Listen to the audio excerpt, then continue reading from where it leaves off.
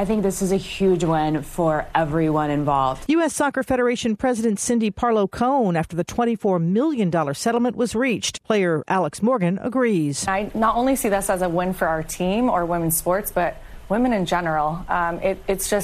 It's an incredible day. The deal includes a commitment that the Federation will pay men's and women's players equally moving forward, something vitally important to women's national soccer team co-captain Megan Rapinoe. I think we're going to look back on this day and say this is the moment that, U.S. soccer changed for the better. Cheri, Preston, ABC News.